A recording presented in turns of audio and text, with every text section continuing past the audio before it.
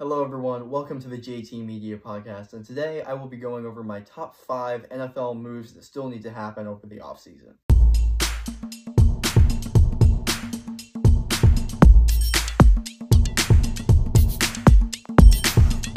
Okay, so starting out, I would do more, I just thought I'd keep it to 5 today. There's a lot of places you could go with this. A lot of things have happened, and a lot of things have happened. I'm still, again, an episode will be coming out soon with the top 10 worst offseason moves that will be getting out soon.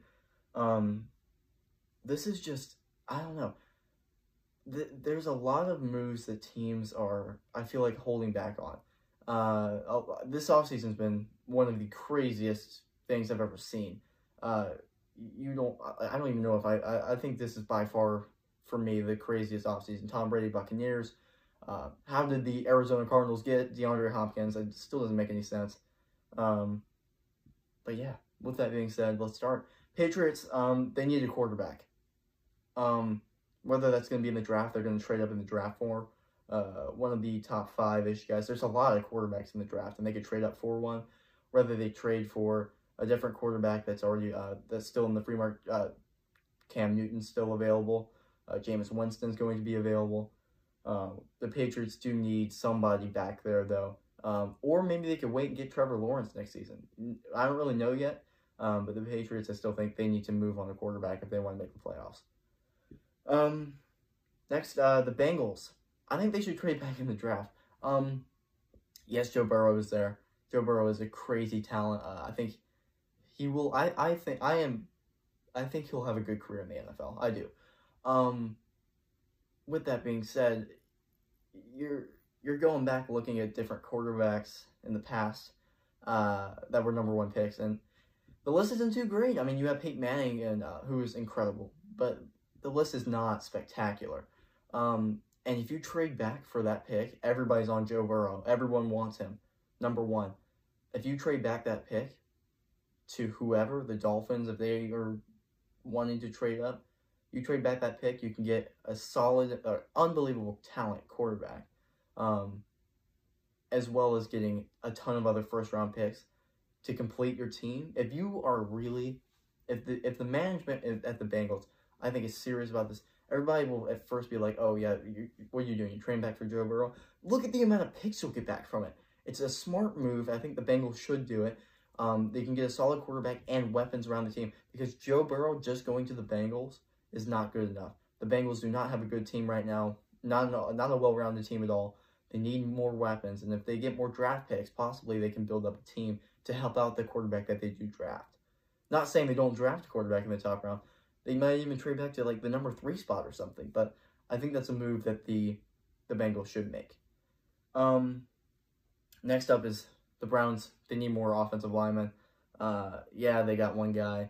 They got another tight end to help out, Njoku and everything on the offensive line. I don't know. The Browns, that's been their. I mean, they when you come down to it, I mean, I think that this is a move they need to make, but the management also at the Browns is challenging with their head coach and everything. I think they should just stick to what they have for 3 or 4, maybe not 4, 3 seasons. So another 2 seasons possibly. Just wait it out. Instead of quick turnover, it hasn't worked. Stick with who you got. Steelers have stuck with Mike Tomlin. He's okay. Not comparing him to anybody at all, because he's an incredible coach. But the Browns need to stick with who they have and build up their offensive line. The offensive line is the basis of the offense. They need to build up the offensive line, whether that means trading for somebody or trading someone else for more picks, which they could draft offensive linemen high in the draft. That's what they need to focus their draft around, as well as more depth at defense, I think. Otherwise, the Browns, again, their roster is too good to be what they are right now. With a better offensive line, I think the Browns can be dangerous. And it hurts me to say. I mean, I don't know. It's difficult. But if the Browns are going to accomplish anything, that's what they have to do. That's what they have to do. I guess now I'm going to move on to the Buccaneers. They got Tom Brady. Why the Buccaneers?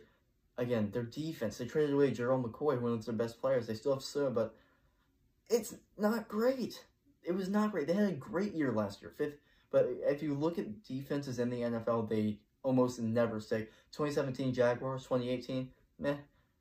Bears last year, or, well, okay, I don't know about the Bears. The Bears were, I mean, their defense was unbelievable 2 years ago.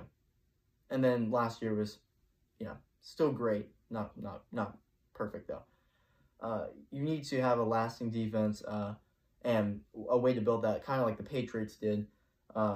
You need more weapons, and the Buccaneers definitely need more weapons if they're going to have a defense. They keep trading guys away. More now, and this is the perfect time for the Buccaneers to do this because Tom Brady is coming over to your organization. Nobody knows what's about to happen yet. Not even the Buccaneers really know what they're getting yet. So, build up the defense, and the Buccaneers might have a solid team. All right. Bit biased here, but my last one, I'm putting the Seahawks. They need to re-sign Jadeveon Clowney. Yes, I'm a Seahawks fan, putting that right out there, but this is the offseason move. The NFC West right now, also soon, I'm going to be having a podcast that will come out on the best, all the divisions ranked, which will be a fun one. But right now, the Seahawks are in the toughest division in the NFL by far, and they're getting. We had a great season last year. For our expectations, Jadeveon Clowney was a huge part of that. He was a huge asset.